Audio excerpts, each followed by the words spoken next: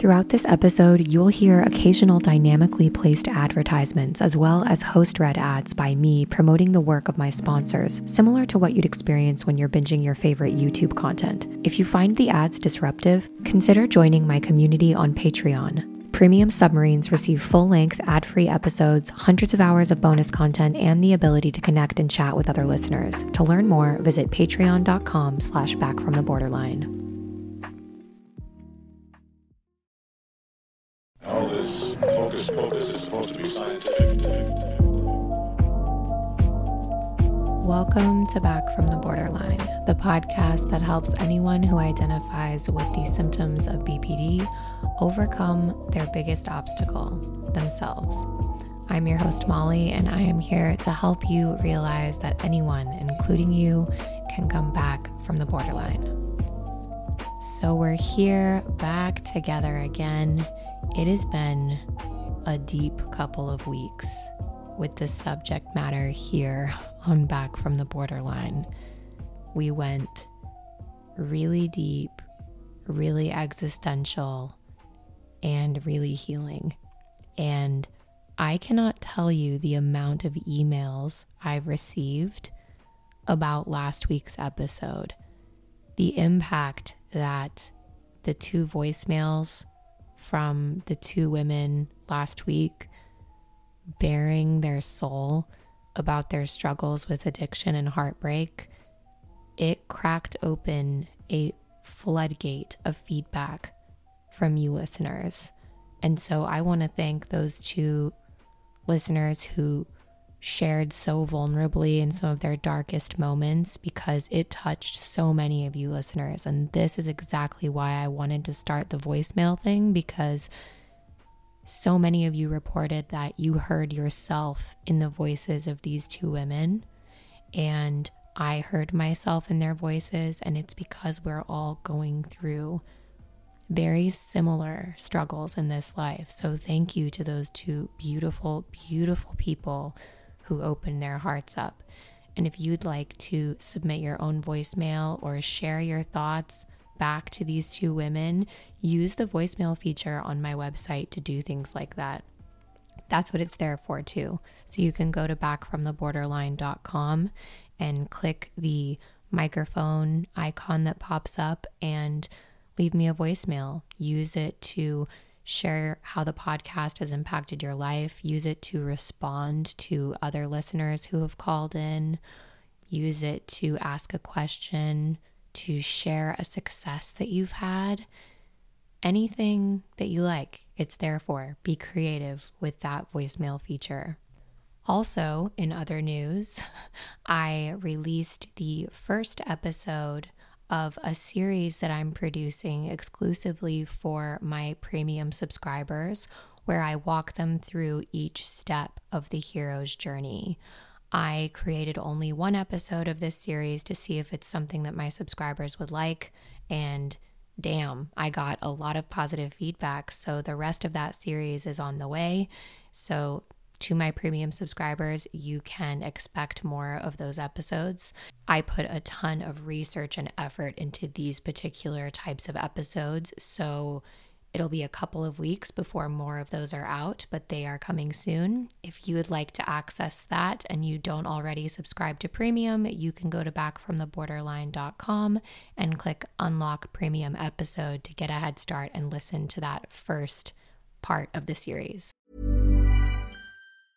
Quality sleep is essential for boosting energy, recovery, and well-being. So, take your sleep to the next level with Sleep Number. With a Sleep Number smart bed, you can individualize your comfort level and enjoy a better sleep night after night. J.D. Power ranks Sleep Number number one in customer satisfaction with mattresses purchased in-store. And now the Queen Sleep Number C4 smart bed is only $1,599, a saving of $300, only for a limited time. For J.D. Power 2023 award information, visit jdpower.com/awards. Only at Sleep Number stores or sleepnumber.com. Ryan Reynolds here from Mint Mobile. With the price of just about everything going up during inflation, we thought we'd bring our prices down. So to help us, we brought in a reverse auctioneer, which is apparently a thing. Mint Mobile Unlimited Premium Wireless. Ready to get 30, 30, bit to get 30, bit to get 20, 20, 20, bit to get 20, 20, bit to get 15, 15, 15, 15, just $15 a month? Sold! Give it a try at mintmobile.com/switch. $45 up front for 3 months plus taxes and fees. Promo rate for new customers for limited time. Unlimited more than 40 gigabytes per month. Slows full terms at mintmobile.com. Wow. Nice. Yeah. What you're hearing are the sounds of people everywhere putting on Bombas socks, underwear, and T-shirts made from absurdly soft materials that feel like plush clouds. Yeah, that plush. And the best part? For every item you purchase, Bombas donates another to someone facing homelessness. Bombas. Big comfort for everyone. Go to bombas.com/ACAST and use code ACAST for 20% off your first purchase. That's bombas.com/ACAST. Code ACAST. So I told you that we are going to lighten the mood, but it's actually kind of an LOL moment because lightening the mood on the Back from the Borderline podcast, we're talking about Stoic philosophy and porn today, which is my version of lightening the mood. But just so you know what to expect, we'll be starting out by diving into a quote that's inspiring this week from a Stoic philosopher that has had a big impact on my recovery journey. Then around 8 minutes in, we'll be diving into the main topic at hand, which is the effect pornography can have on our sense of self and well-being, which was inspired by an interview Billie Eilish did last year on the Howard Stern show that I came across just this week. And then at around minute 50, we'll be finishing up with a sneak preview of this week's premium access episode where I react to a YouTube video created by a woman who claims to help individuals overcome what she calls, quote, borderline abuse. Now, I've seen this phrase, borderline abuse, a lot in the more stigmatized and damaging content I've run into online since I've started my whole recovery process from BPD traits. So I think it's really important that I spend some time debunking this kind of material. So without further ado, let's just dive right in, shall we? I want to start a new tradition today on the podcast. As I've shared before, reading the words of some of the wisest and most profound thinkers and philosophers has been a really big part of my recovery journey. We are so often told in conventional wisdom today that in order to be successful in life, we need to build our career, get a ton of social media followers, have a big house with a bunch of expensive shit, have happy children, and continue to gain value in this way. And what it is this never-ending finish line that you can never really achieve. And the irony is, in my life, I've realized that the people that I've met who are the richest in the cultural sense, they are always just as unhappy as I am. And what that tells us is living on this, what is often called the hedonic treadmill, just chasing what society is telling us is going to bring happiness, is actually not what's going to create a happier and more fulfilled life. And we need to be thinking about becoming more resilient, mastering and knowing ourselves. That's what actually brings true satisfaction. Once I started filling my time with reading the words of great thinkers and philosophers, I realized that it can really help me reset my priorities, and it really helps weaken the hold that other people's opinions have on me. It helps me laugh at the little things that come up in my day that would normally really throw me off balance, and it really helps me focus on my values and my priorities. For those of us who identify with the symptoms of BPD, the most important thing that we should be focusing on to head toward recovery is what's called self-mastery. So I want to take the opportunity to share some quotes from amazing thinkers and philosophers on the podcast that specialize in the art of self-mastery. And self-mastery is a lifetime pursuit. What I love about these philosophers and thinkers is that they knew that building a life worth living is a lifetime process. There is no finish line. And that's the joy of it. So without further ado, here is our first quote that I want you to meditate on for this week. And it's all about control. Of all existing things, some are in our power and others are not in our power.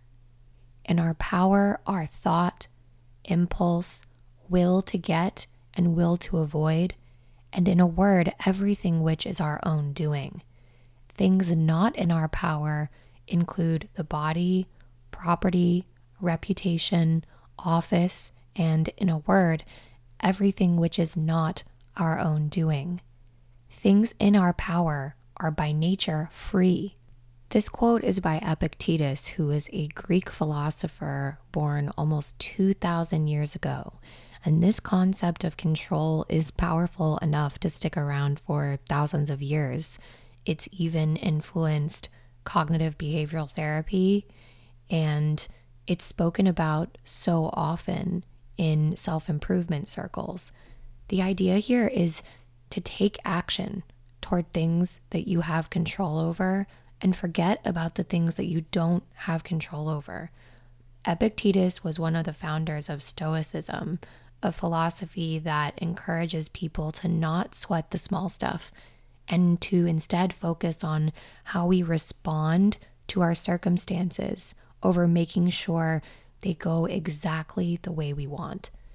And I thought this was a really beautiful quote to bring up this week because I was reflecting just this week on how much I struggle with control and how that struggle and me wanting to control how I felt, how others felt, how people would react, things in my life that I had absolutely no control over, my struggle to control them really resulted in me feeling disappointed in my life. It pushed people further and further away from me. It contributed to so much of my general dissatisfaction. And so I hope that the words of this Greek philosopher can help you realize that you just need to not sweat the small stuff. What are things in your life that you're trying to control that you don't have any control over? And what are things that you can control, which is yourself and your reactions? That's about it. So if you decided this week just to focus on those things, how much different would your mental state feel? That's your challenge for this week. So from here, let's dive into the primary topic that I wanted to discuss today. For long-term listeners of the podcast, you know that I've talked in detail about something that I call sex as self-harm. It's well known that people who identify with symptoms of BPD have a complicated relationship with sex and intimacy, myself included.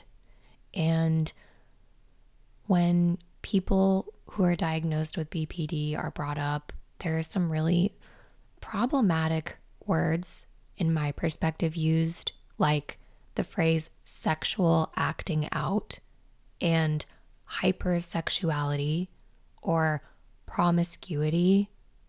And these terms to me are very clinical and they don't exactly embody or encompass very accurately what's actually going on in the minds of those of us who identify with these symptoms and how it actually feels. Because during the time that I was the most sexually active, from the outside, it could so easily be seen as, what a slut. for a stereotypical man who is highly sexually active, they may receive the message from society that is, oh, great job, good job, boys will be boys. The point I'm trying to make here is that real human beings get lost in these societal stereotypes.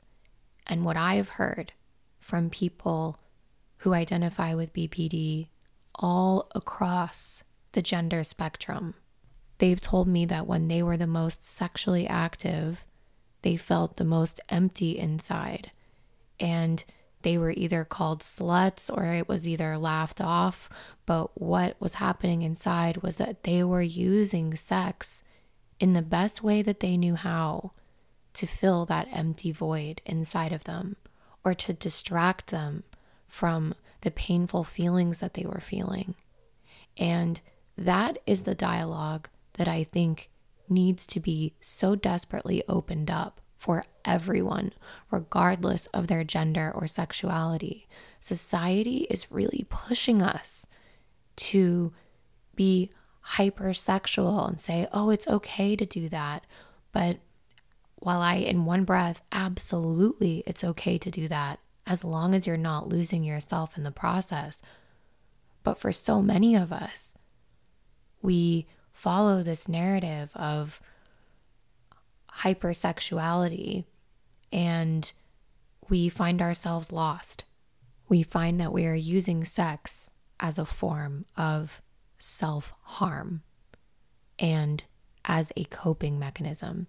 And as someone who never struggled with classic forms of self-harm that are so often stereotypically linked with BPD traits like cutting or constant suicidal threats, I feel like there is this stereotypical image of the BPD person, and it's typically a girl, and it's typically someone who's cutting and threatening to kill themselves all the time.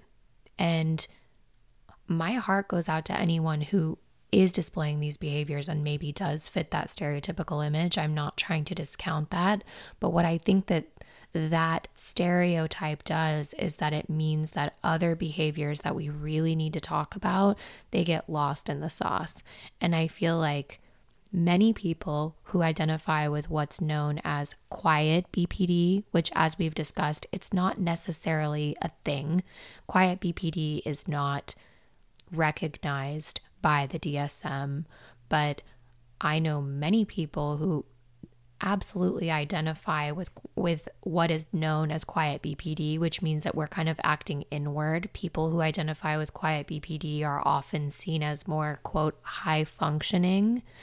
And I think that there was a time in my life where I was not as functioning. And then the time that I was using sex as self-harm, the world outside would have seen me as very high functioning. But behind the scenes, I was struggling. And because we live in a society where it's very common and shouted about to say, oh yeah, girl, like, empower yourself. If guys can have sex with as many people as they want, then you can too. And so I really bought into that. But what I realized was that because I'm extremely emotionally sensitive, extremely emotionally under-controlled, and I got really attached to people when I was intimate with them, which is very normal. I also didn't recognize that I was using intimacy and sex to try to fill a void. And that's where the problem begins. Now, what I want to talk about today is porn and the role that pornography, I believe, plays in the way that so many of us who identify with BPD, we get sex all wrong in our minds, and how I think it really sets us up for these disordered behaviors around sex and these really distorted beliefs that we have and expectations that we have of sex and intimacy, and how I also think it's robbed so many of us in the millennial and Gen Z generation specifically from really learning what our own sexuality even is without the influence of pornography. And if you're anything like me, if you are a member of Gen Z or the millennial generations, you have been exposed to pornography at a very young age. And I want you to know, listener, if you're coming across my podcast for the first time on this episode, I am by no means some conservative person. I have dabbled in sex work in my life. I consider myself to be very progressive and liberal and open-minded, but I also think that we need to have very serious and critical conversations about the damage that sex work and pornography and the views of just having casual sex and hookup culture can have on those of us who are extremely emotionally sensitive and who are recovering from trauma and the very serious symptoms that come along with BPD. So I want to preface this discussion in saying that by no means am I shaming sex workers in any way. I think that there are sex workers out there who are individuated, they have worked on themselves, they're fully self-aware, and they can pursue a career in sex work where they are not harming themselves or other people. I also believe that there is a significant amount of ethical pornography that's being made, and there's a push for even more and more for that to be created too. So we're never splitting on anything. I'm not saying anything is all good or all bad, but we do need to shine a light on the more problematic nature of these industries, recognize the impact that some of this imagery has had on those of us in the millennial and Gen Z generations, and how we can begin to unpack that and potentially heal from the damage that it's caused. Now, what sparked this thought for me? I've talked plenty about sex as self-harm. I've talked plenty about sex work in previous episodes, but we haven't really talked about porn. And what sparked this for me was two things. One, a conversation with one of my best friends in the world about her constant use of pornography in masturbating and how she felt like she kind of needed it to get off.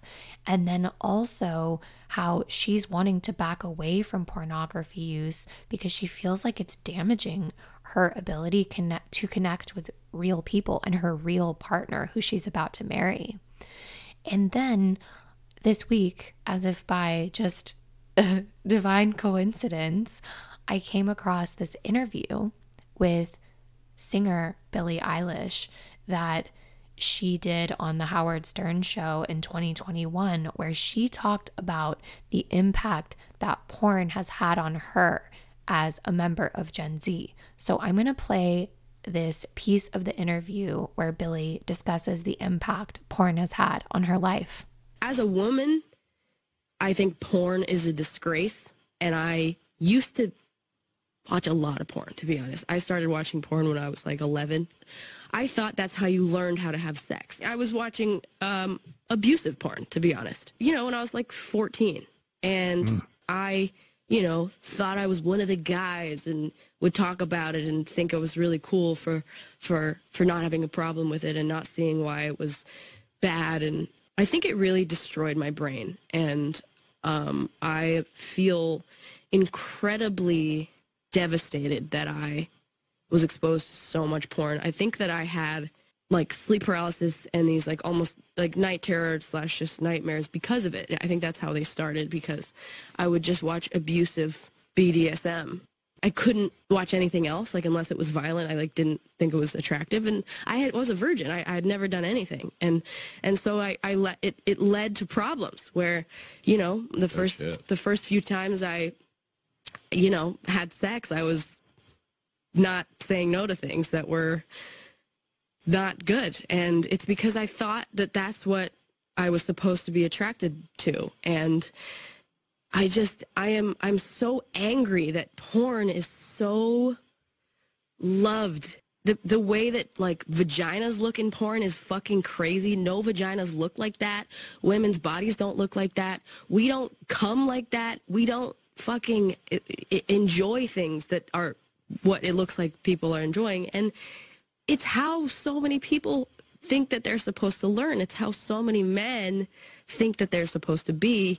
And because in porn there's no consent, like getting thrown around during sex, if you're not interested in being slapped and being choked, people are like, you're vanilla, you're soft, you're boring in bed. And I'm not talking about me, I'm talking about women. Women are like, oh, I have to like being hurt to be thought of as good in bed. So there's a lot to unpack here in what Billie's saying. And my first reaction in hearing this was the anger. She talks about the anger she feels because she knows that this made a huge impact on her. And I want to start by saying too, maybe some people aren't impacted by pornography, and that's okay too, because Billie, what I'm noticing also in the way she's speaking about this is there is a lot of splitting involved. So I want to call that out and we're going to unpack it. But I think there's so much important information in what she's saying. And I think it's really brave and powerful that she's coming out and talking about this, especially since she has a lot of younger fans, because I think it's worth speaking about. So let's dive into what she's sharing here. She said that she started watching porn when she was 11. And I think it's important to note that many of us are in the same boat. I think that I saw my first like pornographic images when I was a similar age. We had very few controls on the internet when I was growing up because it was all just starting out. When I was 11, it was about 2001. And we had internet in school and people were accessing porn on school computers. There are much better firewalls now, but I remember there was porn that me and my friends were looking at as young as 11 and 12. We were in AOL Instant Messenger chat rooms where I know that me and my young 11 and 12-year-old female friends were absolutely talking to super old men in random AOL Instant Messenger chat rooms, and really sexual stuff was being said to us. I've mentioned before that when I grew up in like the year 2000 to 2004, 5, like and on up, like that was the wild west of the internet. Our parents had no idea what we were doing. And I know it made huge impact on me. It made me, not only that, we need to remember what was happening in these time periods. Like this was the time of America's Next Top Model, of reality TV was blowing up. And I just remember being barraged with images of like big, huge fake boobs, super skinny, super tan, long blonde hair, extensions, like, and there were like Nickelback videos where like girls were just in tiny low-rise skirts gyrating around, and it was hyper sexualized nature of being a girl. And I'm speaking from my own experience, by the way. So I'm speaking as a, cisgendered heterosexual woman, and I can only imagine the impact that that also had on everybody else, however they identify. Seeing that as the standard and what was the light that was being shined on it. There was no other illumination of any other experiences, no other types of bodies, no other types of races, very few depictions of other sexualities other than maybe like a hyper stereotypical view of a gay man. Maybe that's all that I would see. And I can't imagine how it would feel to be a heterosexual man growing up in that too, because it's almost like if you don't identify with this hyper masculine image, then you're also not really a man. And Zaz, my partner, is someone who has talked to me about this experience. He is someone who does not at all identify with this alpha male archetype, and he felt very alienated in the imagery of this time. So I'm just trying to set the scene of what it looked like when we were growing up in this wild west of the internet. And although Billie is younger than me, I'm 32 now, still she grew up in a very similar type of environment. She also mentions how she thought that was how she would learn how to have sex. And the very stark reality is that so many of us who've grown up in these generations, that's how we learned what sex was. Our parents' generation, they had whispers, I'm sure, and there were, Playboy magazines and all of these things, but it was more like passed on, like word of mouth, I would imagine. But for those of us in my generation and in the Gen Z generation, hardcore porn is just like one click away.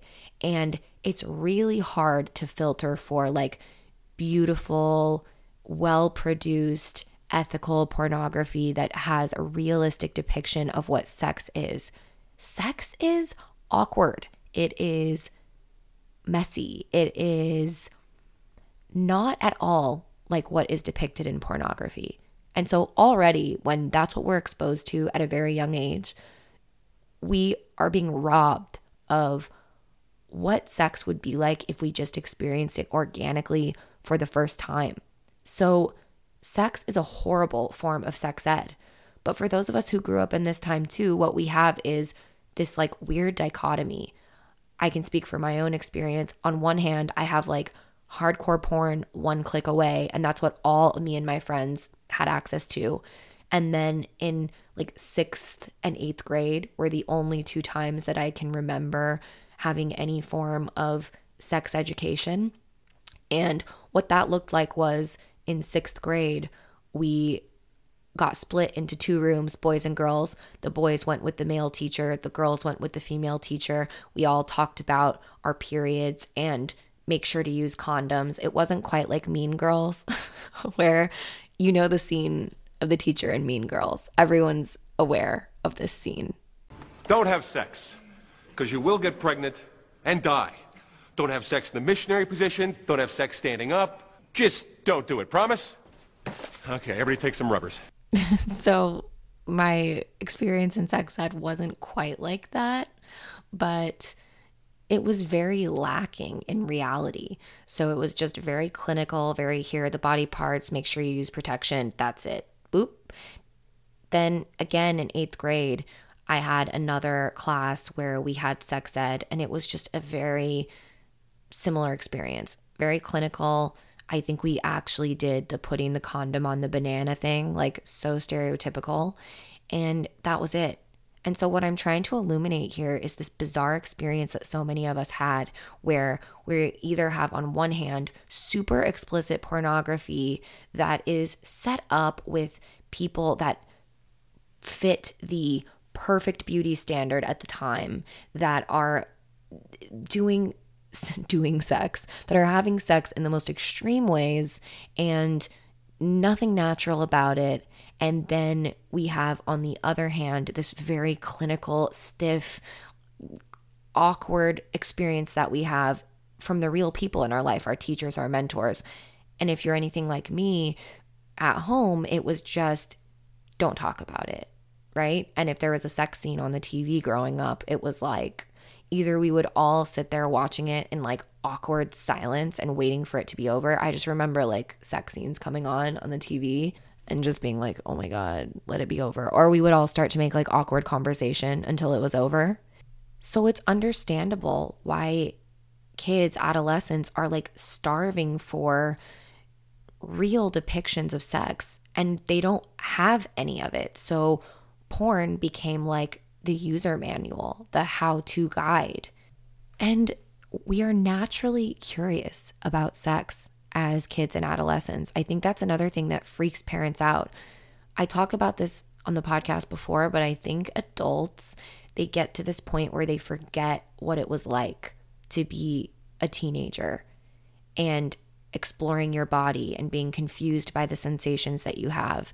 And I know so many of my friends that I've spoken to, they said that they came across like really extreme porn. They were really confused by how it turned them on. They felt this weird mixture of shame that they were turned on by it, but then they weren't exposed to other more normal depictions of intimacy. It's a very confusing, shameful experience, and it makes me so sad that young people don't have anyone to talk to, because if I could go back in time and talk to my younger self or younger Billie Eilish saying, hey, it's normal. There's always going to be porn out there, but this is not what everybody's body looks like. And also, the first time you have sex, it's probably going to be kind of awkward, and it might be messy and stinky, and you might feel like you don't know what to do, and you don't have to perform.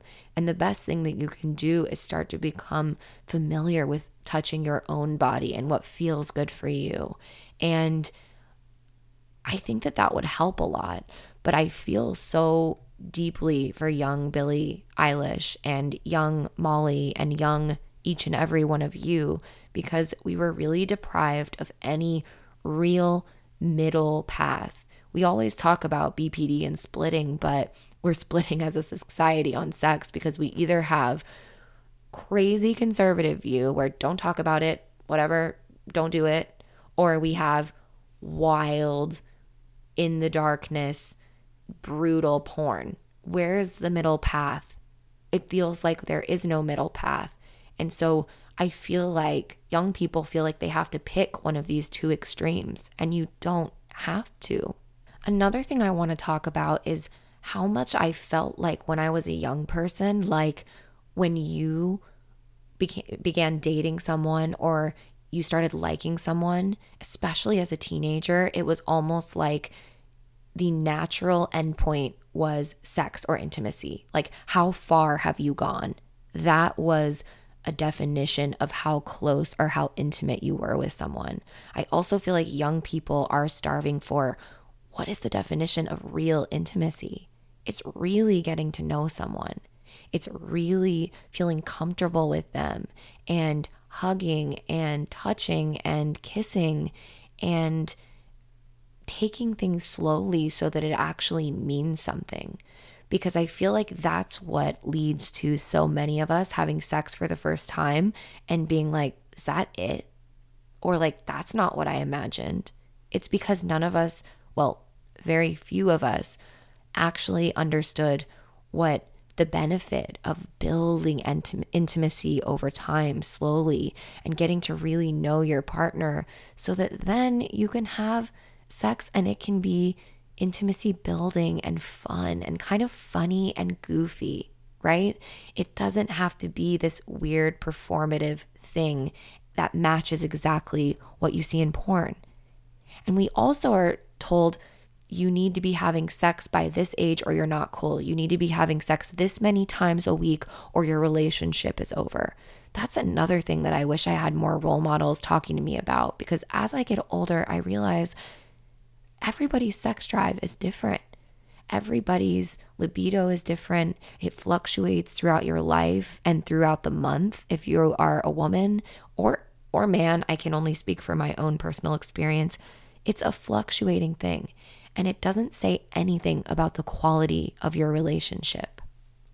Now, something that I want to bring up, Billie also mentions that she was watching extremely abusive BDSM porn, and she really talks about that being a bad thing. Now, this is where I think she's splitting a little bit, because here's the thing. There's nothing wrong with BDSM. And ironically, adult members of kink communities are extremely focused on consent. They talk deeply about their own sexual impulses and desires, and this is an adult world where consent is actually very important. But where I think Billie is right is that it sucks and is so sad. Sucks is sort of like a crappy way to put it, but it's horrible that young kids are being exposed to this kind of stuff before they can understand what kink even is and understand what consent even is. And so kids are very black and white, like as teenagers. So it's like, if that's what we're seeing, that's what we think sex is. And so we think that if we're not meeting that standard, then we're not good at sex or we're not attractive. And it really is that simple. As teens and adolescents, what we want is to be accepted and to be doing things right.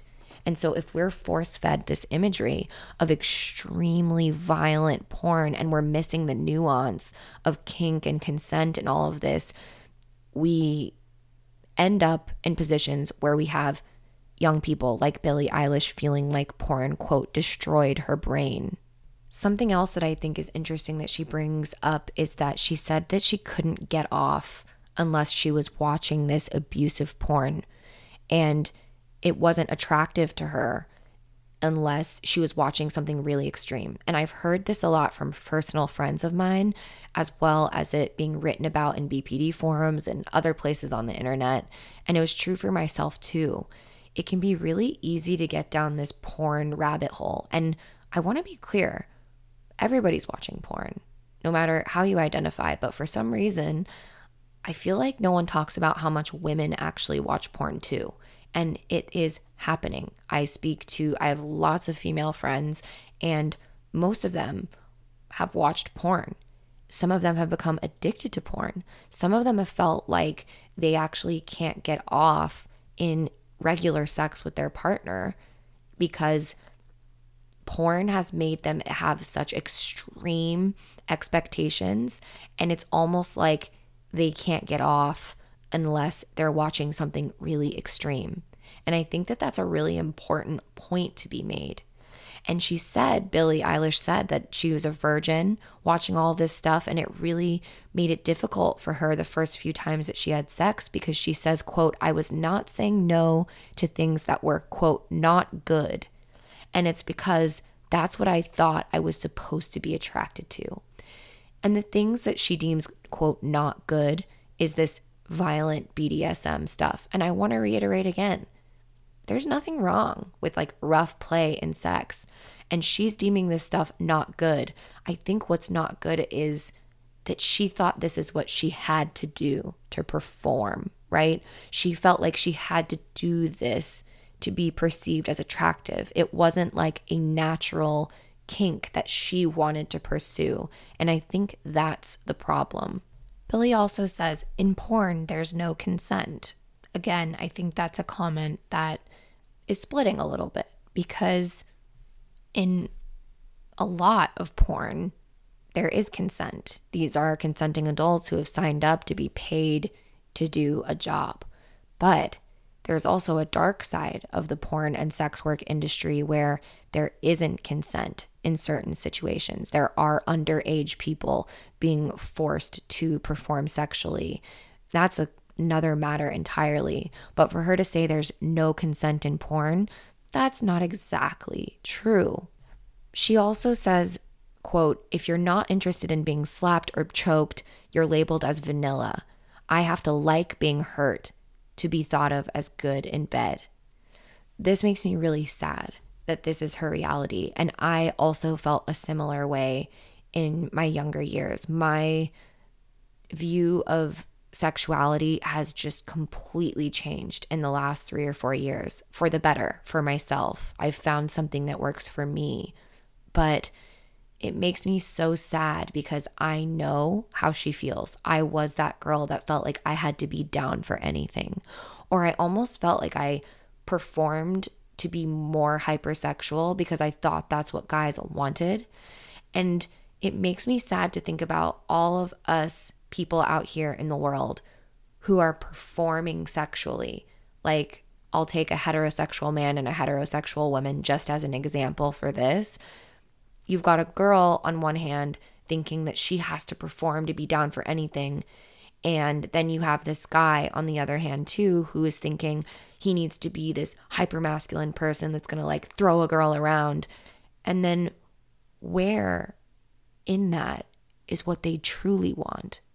What would they have truly demonstrated in their sexual lives? How would they have evolved sexually as sexual beings without all of these societal frameworks that were forced upon them by not only porn, but just mainstream media in general. The images that are forced down our throats on a daily basis. What would we think was attractive if we weren't spoon-fed what should be attractive? Billie also says, vaginas don't look like that. It's fucking crazy. Women's bodies don't look like that. Again, splitting. Some women's bodies do look like that. And I don't know what she's talking about, but I'm imagining she's talking about, what she sees as the perfect vagina. And vagina is actually the channel through which a child is born. What I think Billie is referencing is a vulva. It is like what you see on the outside of a woman's body that we all often refer to as vagina, colloquially. Vulvas look very, very different. They look so different.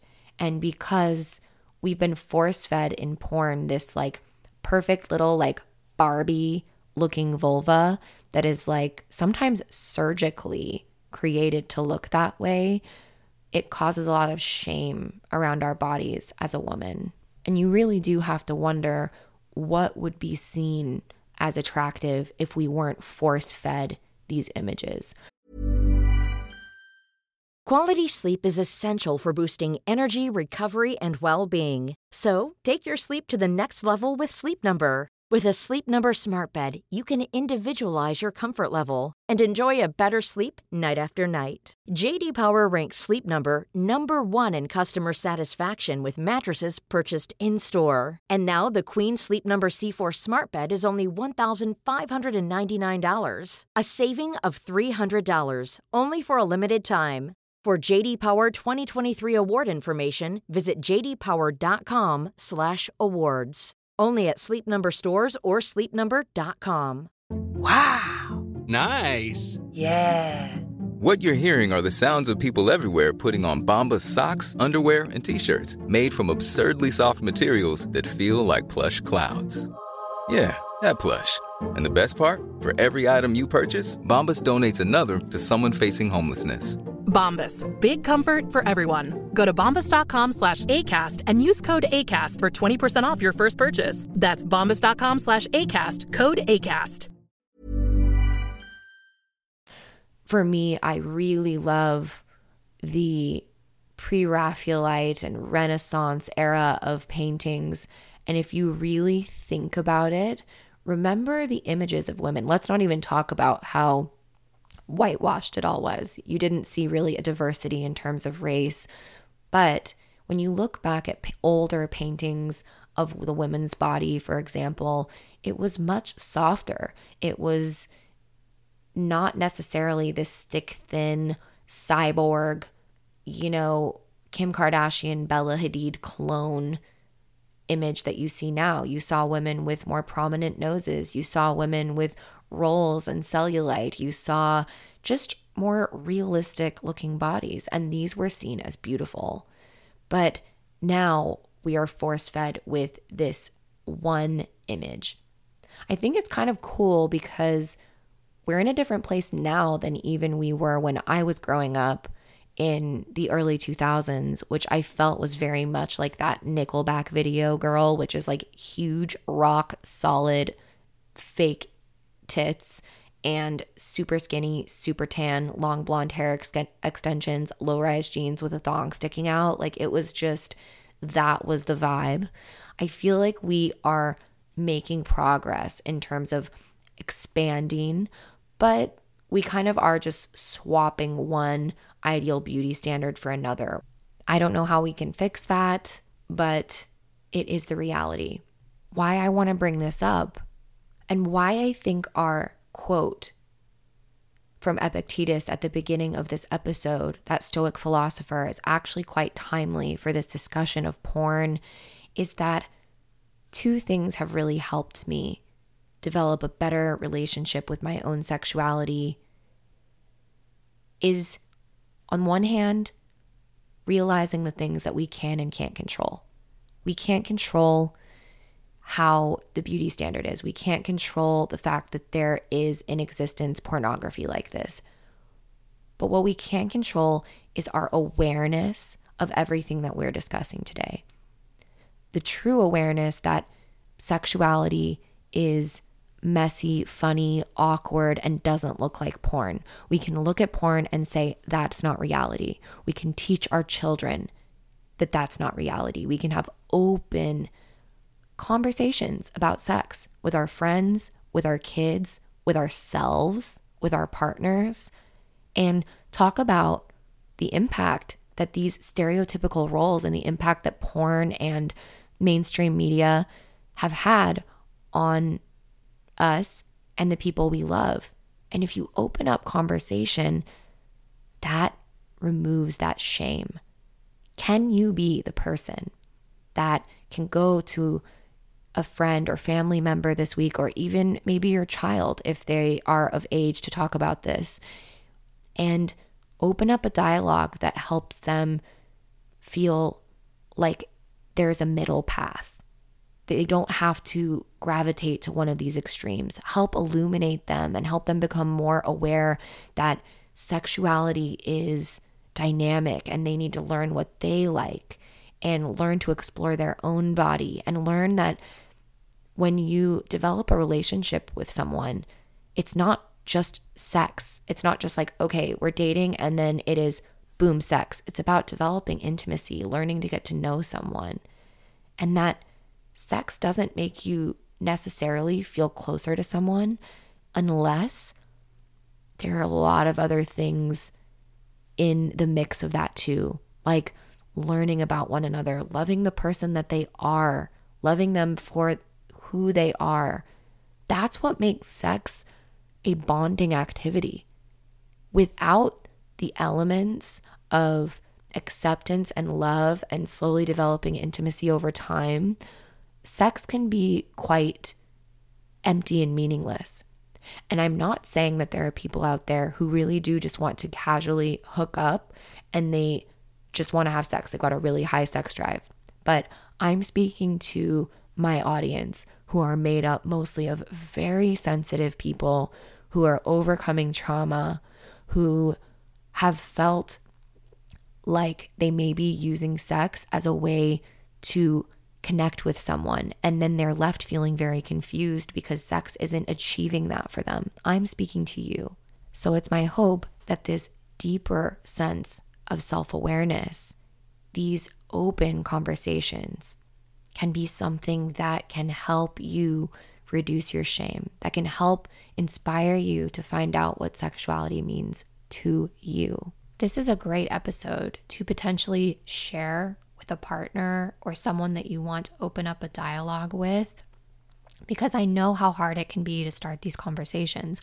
Maybe you just share it with the person that you want to talk about it with and say, hey, can you listen to this? Because I'd really love to talk to you about it. Or if you feel even more comfortable, you can listen to it together and pause it and discuss. We need to talk to one another and not let mainstream media or pornography set the tone for what intimacy is in our lives, because I really think that it is contributing to a lot of shame, a lot of lack of self-awareness, and a lot of people feeling like maybe sex just isn't for me, or maybe this is all that it is.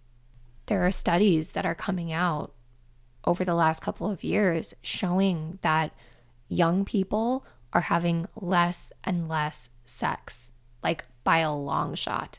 And that doesn't surprise me, because I feel like the younger generation are seeing through all of this. They're like, I don't want that. If that's what sex is, I don't want it. If that's what being a woman is, I don't want it. And I think it is the lack of these nuanced conversations that is contributing to that.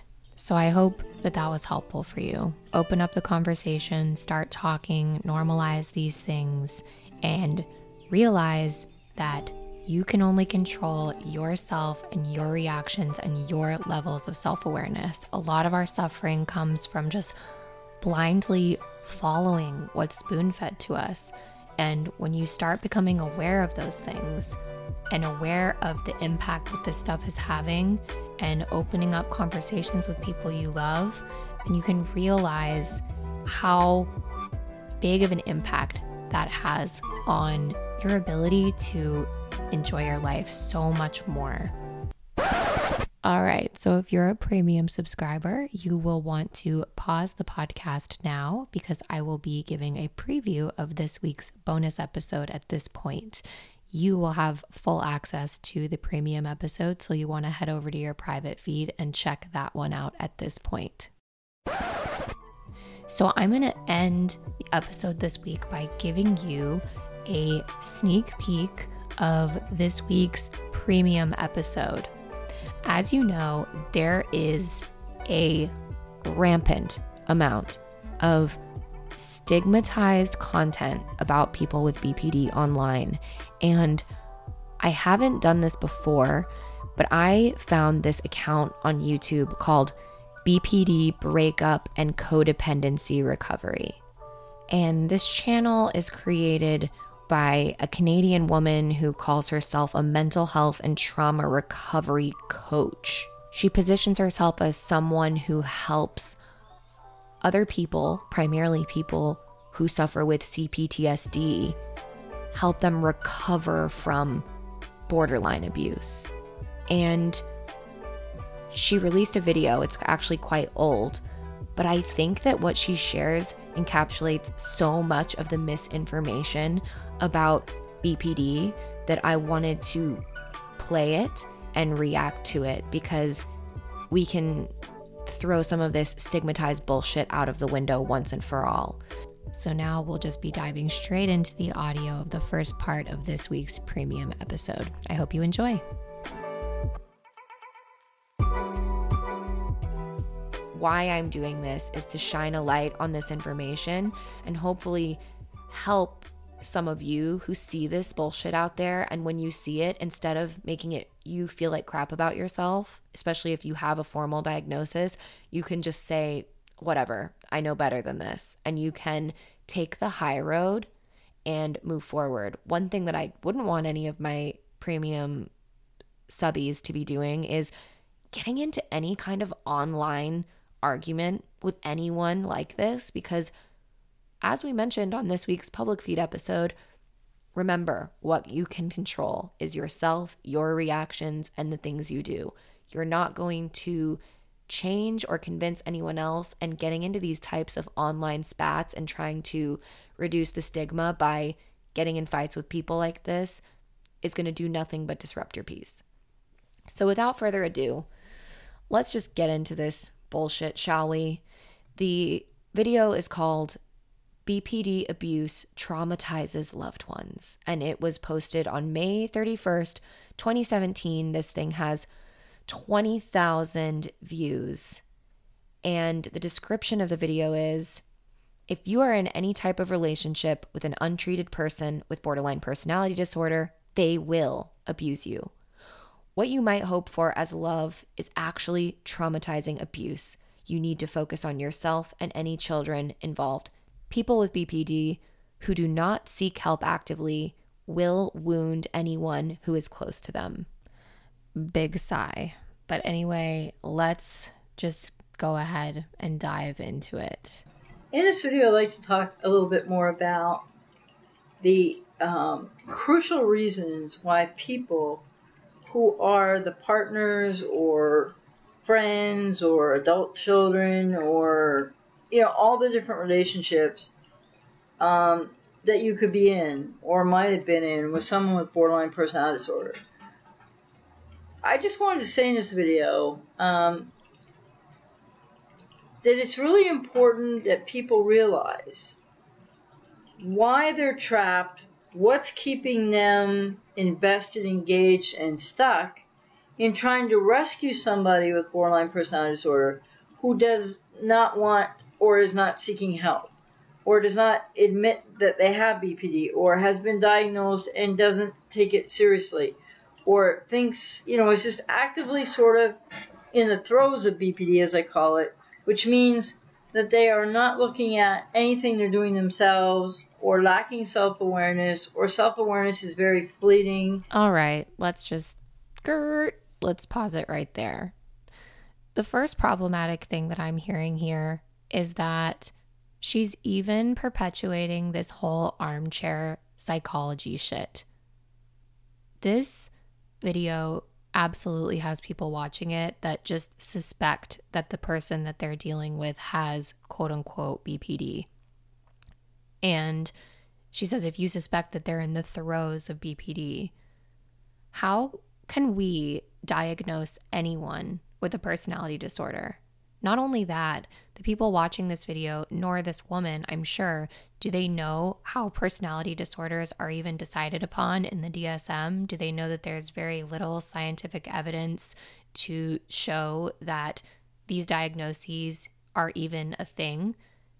At the end of the day, what we're talking about here are two people that should probably not be in a relationship. And if you are in a relationship where you're being abused, you should work towards getting yourself safe and you're removing yourself from that environment rather than focus on BPD abuse and what that means.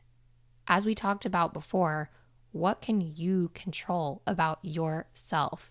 We can't control other people. So that's just the first problematic thing I'm hearing here is how so much of this quote unquote BPD and narcissistic abuse content that circulates online, it is really based in a lot of armchair psychology, armchair diagnosing. In other words, people throwing psychiatric disorder labels on other people when they have no type of credential and they're missing the point, which is you should be focusing on yourself, what you can control. And if you are being abused, that's valid. But why do we need to start armchair diagnosing people with personality disorders when we have no credentials? And these types of videos perpetuate that type of problematic behavior. And you're being abused, and maybe some people don't realize yet, traumatized by a person with borderline personality disorder, whether it's silent treatment or rage, acting out, different behaviors, threats. It's all punishment. Punishment and revenge. And for what? What the fuck is she even talking about? She mentions that these boogeyman people with BPD, if you're being abused and by their rage and anger, and she said that people with BPD, this rage and anger comes from a desire to enact punishment and get revenge. This perpetuates another really harmful bit of stigmatizing misinformation, which is that, one, people with BPD who've been formally diagnosed or who display symptoms are all lumped into one category where they are these manipulative, punishment-seeking, vengeful, awful human beings that want to cause destruction in everybody's lives. People with BPD diagnoses and who identify with the symptoms are in so much internal pain. And I know when I was at the depths of my suffering that when I did do things that harmed the people I loved, whether that was because of my splitting or really explosive rage, I felt so much shame, and it killed me to know that I was hurting the people that I love. That does not excuse anything whatsoever. I have not personally in my life ever put my hands on anyone else. I've never acted out in violence, but absolutely my emotional reactions, I think, have instilled fear and nervousness and created abusive environments for people in my life, and it's inexcusable. But what I was not was this vengeful, manipulative, angry person. I felt so helpless, and if I could have done anything to change it, I would. And painting everybody with BPD with this manipulative, abusive brushstroke, as this woman is doing, again, extremely harmful, extremely problematic, and it doesn't help anyone. It doesn't help the people in this video that are coming to this video seeking help, and it doesn't help people with BPD. So who does it help? No one, because it's all just, it's so misinformed. And so what I've noticed on the internet lately not this lately, but for years and growing, I think, which is, from my humble opinion, not a positive thing for people in relationship to those with BPD, depending if they're getting help or not, though. I want to stress that. But if they're not getting help, and there's still too many people who don't want to get help or don't know how to go through the process or don't want to face what that means. Again, I feel like I'm going to be stopping this a lot. So there's one little silver lining here, is that she sort of alludes to people that want to get help. There is more hope. But is that not the same for anyone? An addict, an alcoholic who doesn't want to get help. It makes it pretty difficult to have a relationship with that person. Someone who is addicted to gambling, is a sex addict, is, I don't know, has any sort of vice that is causing destruction in their life and making it difficult for them to form intimate relationships. It sure is a lot better when they want to get help. You can't help someone that doesn't want help. Then if they're not getting help, and they are acting out, and they are right fighting, and they are abusing you, therefore they are traumatizing you, what people need to know is that all over the internet, or maybe in a couple of books out there, all the things that you're supposed to be able to do. It's a little bit different with parents of adult children with BPD, somewhat, but still the same challenges. But all these sort of messages out there from all kinds of different sources that say, well, you should stay with them and work with them and, that kind of thing. And sort of help change them, or people think they can change this person that they love, and you do love the person, but you're loving someone who they presented to you that they aren't really, and then the cognitive dissonance kicks in. So the basic message in this video is that unless someone is getting really engaged in and getting treatment for borderline personality disorder, same goes for narcissistic personality disorder, mid-range, what can be treated, unless this person in your life with a cluster B personality disorder is getting treatment, then you have to radically accept what's happening. What? Okay, can we just say one thing? First, she's rambling, and I'm sorry, but this is why I want to play this, because thousands of people are watching this, and this woman is just rambling her ass off, clearly has no idea what she's talking about. She says, people with narcissistic personality disorder, mid-range. What in the fuck is mid-range narcissistic personality disorder? Spoiler alert, it's not a thing. So I have no idea what she's talking about there. But she also mentions that there's a lot of resources out there that give this message that you should stay with an abusive person and work with them and help change them. I have never encountered any helpful resources for anyone who identifies with BPD that are trauma-informed information that says that you should stay with someone who's abusing you. I've never seen that. What I have seen is that if you are being abused or if you feel unsafe, you should get yourself safe, and that you can't control anyone but yourself. That's it. And how reactive have you become? How much of yourself are you losing? And I'm going to be doing a lot more on this. And what happens to people in these relationships is that the loved ones, the non-personality disorder, the people that don't have borderline personality disorder, that are with people with borderline personality disorder, they start to lose their way. They start to lose their sense of boundaries. Then they start to lose a sense of self. You may well have been through this.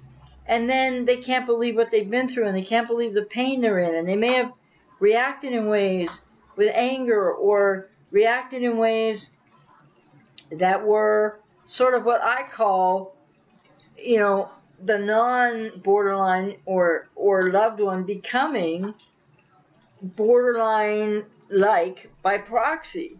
What in the actual fuck? This episode's going to have to be marked as explicit. I've been doing my best to hold my fucks in, but I just can't. I can't even with this. There is so much bullshit. How this one person can fit so much bullshit in like a 15-second time frame. I mean, she deserves an award. Let's unpack just what we just experienced there. The non-personality disordered person just starts to lose their way. They start to lose their sense of boundaries and sense of self. You want to know why this happens when people find themselves watching bullshit resources like this is because people that are watching stuff like this are spending more of their one and precious life trying to armchair diagnose someone with a personality disorder than focusing on their own lack of boundaries, their own obsession, like their own savior complex, and their inability to wonder why they continue to keep finding themselves in trauma-bonded relationships. That's the tea. That's the real tea. The next bullshit piece here is she says, this is where my mind, like, I wish I need to start recording at my own YouTube video reactions because I feel like you need to see my face when I'm watching this stuff, because she says that the non-borderline person starts to react in anger or ways that are what she calls borderline by proxy.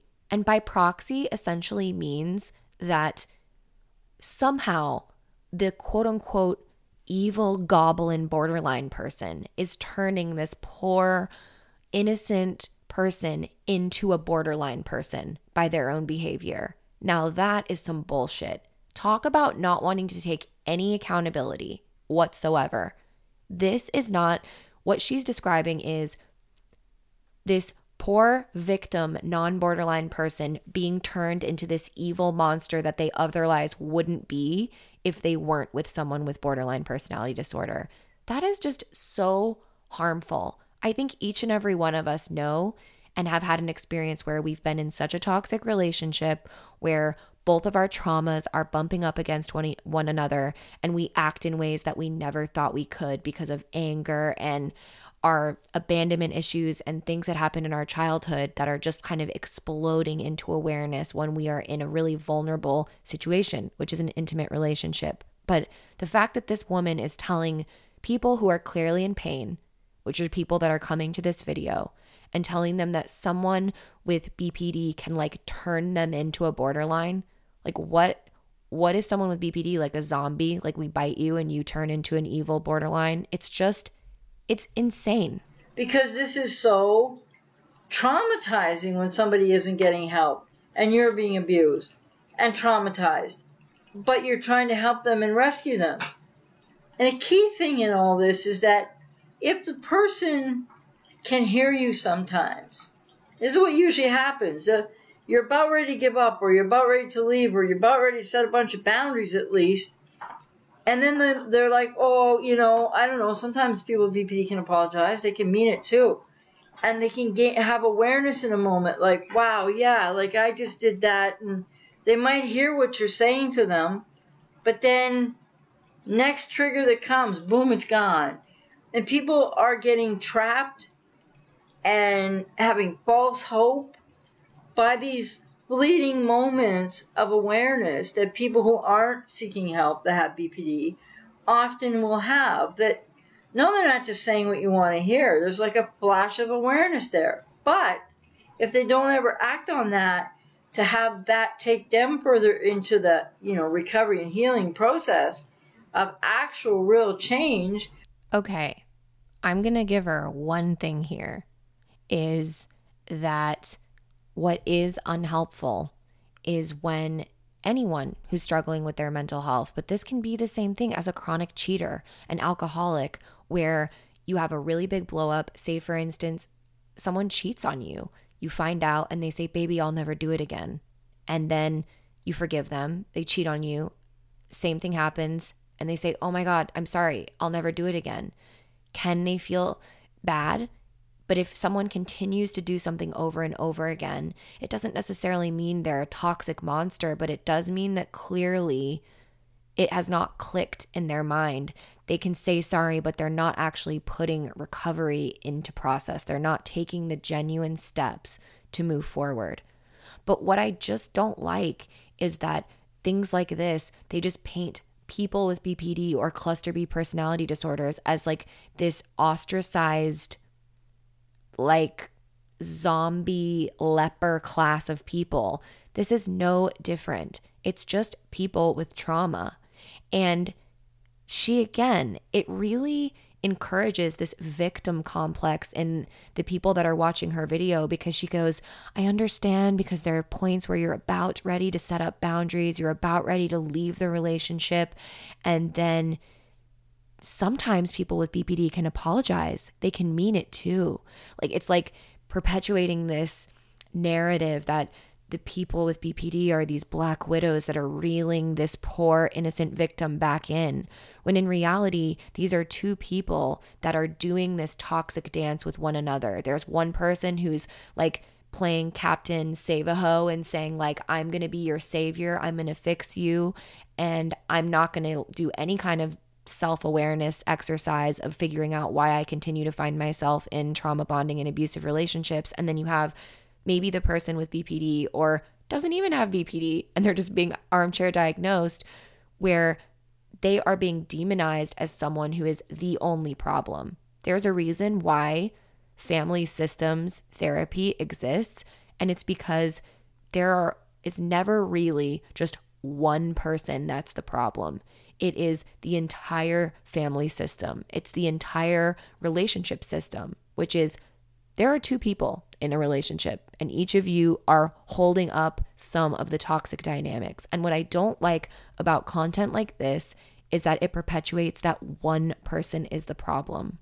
And so if you are with someone who is just repeating the cycles of what I call the active throes of BPD, so, being triggered, punishing, right fighting, silent treatment, yelling at you, raging at you, fine 1 minute, not the next, then a blunt question for you. And some people aren't ready for this, and some people really hate that I do this, and I've been taking flack on this online for now 23 years, but I'll continue to say it.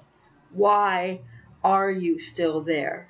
Now, I say that with compassion, not judgment. The question is, why are you still there?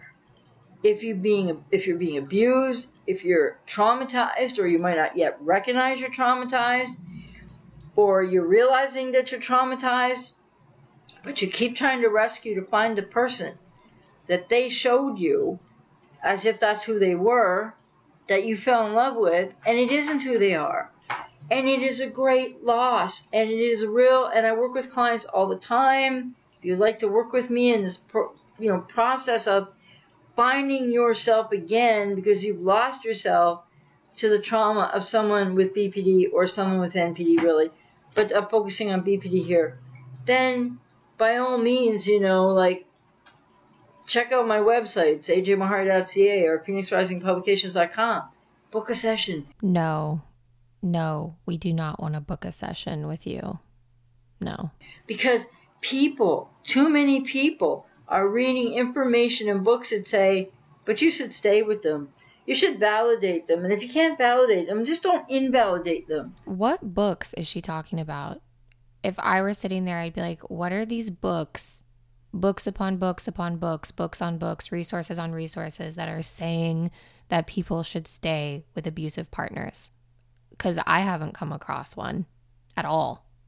And she says that you should just validate. That's another thing. Yeah, we should all validate one another. Everybody needs validation. But validation is not an excuse for abuse. And this is why unqualified, misinformed people like her are confusing the shit out of people online with channels like hers. And I have great compassion for people with BPD as well. Sure as shit doesn't sound like it, but go off. But you can't rescue them. You can't save them. You can't make them want to get help. You can't make anyone get help that doesn't want help. You can't make an alcoholic get help, a sex addict get help, anyone get help that doesn't want to get help. not just people with BPD, and especially not people that you are diagnosing with BPD when you have no credentials. And there's so many other obstacles that keep people trapped. So you don't want to lose yourself entirely to this person that isn't who you really thought they were. It's who that you thought they were that you fell in love with. What does that... Okay, what she just said is reminding me of this clip. Okay, this is what she sounds like to me right now. Have you ever had a dream that you want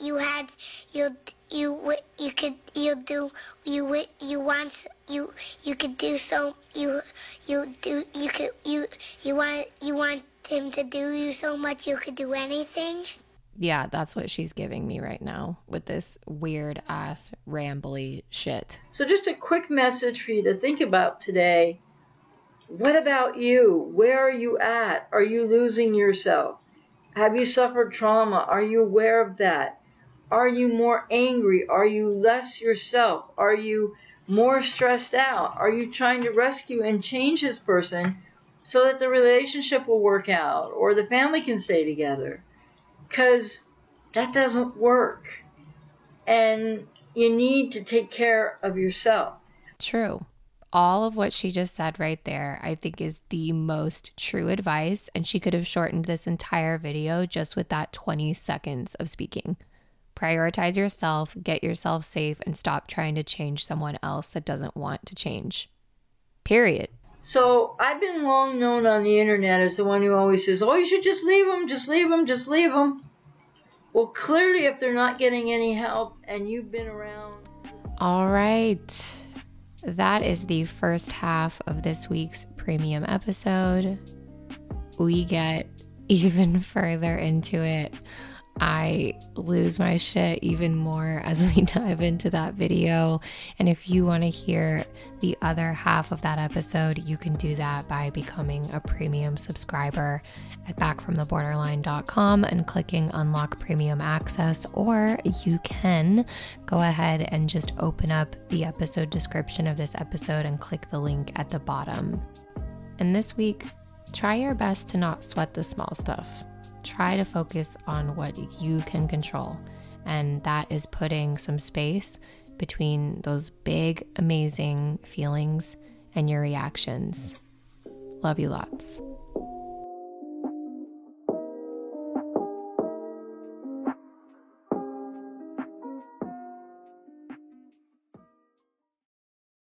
Thanks for tuning in to this episode of Back from the Borderline. If you'd like to receive my monthly written recovery musings via Substack directly to your inbox, send me a voicemail, join the Patreon community, or check out my Amazon book list recommendations.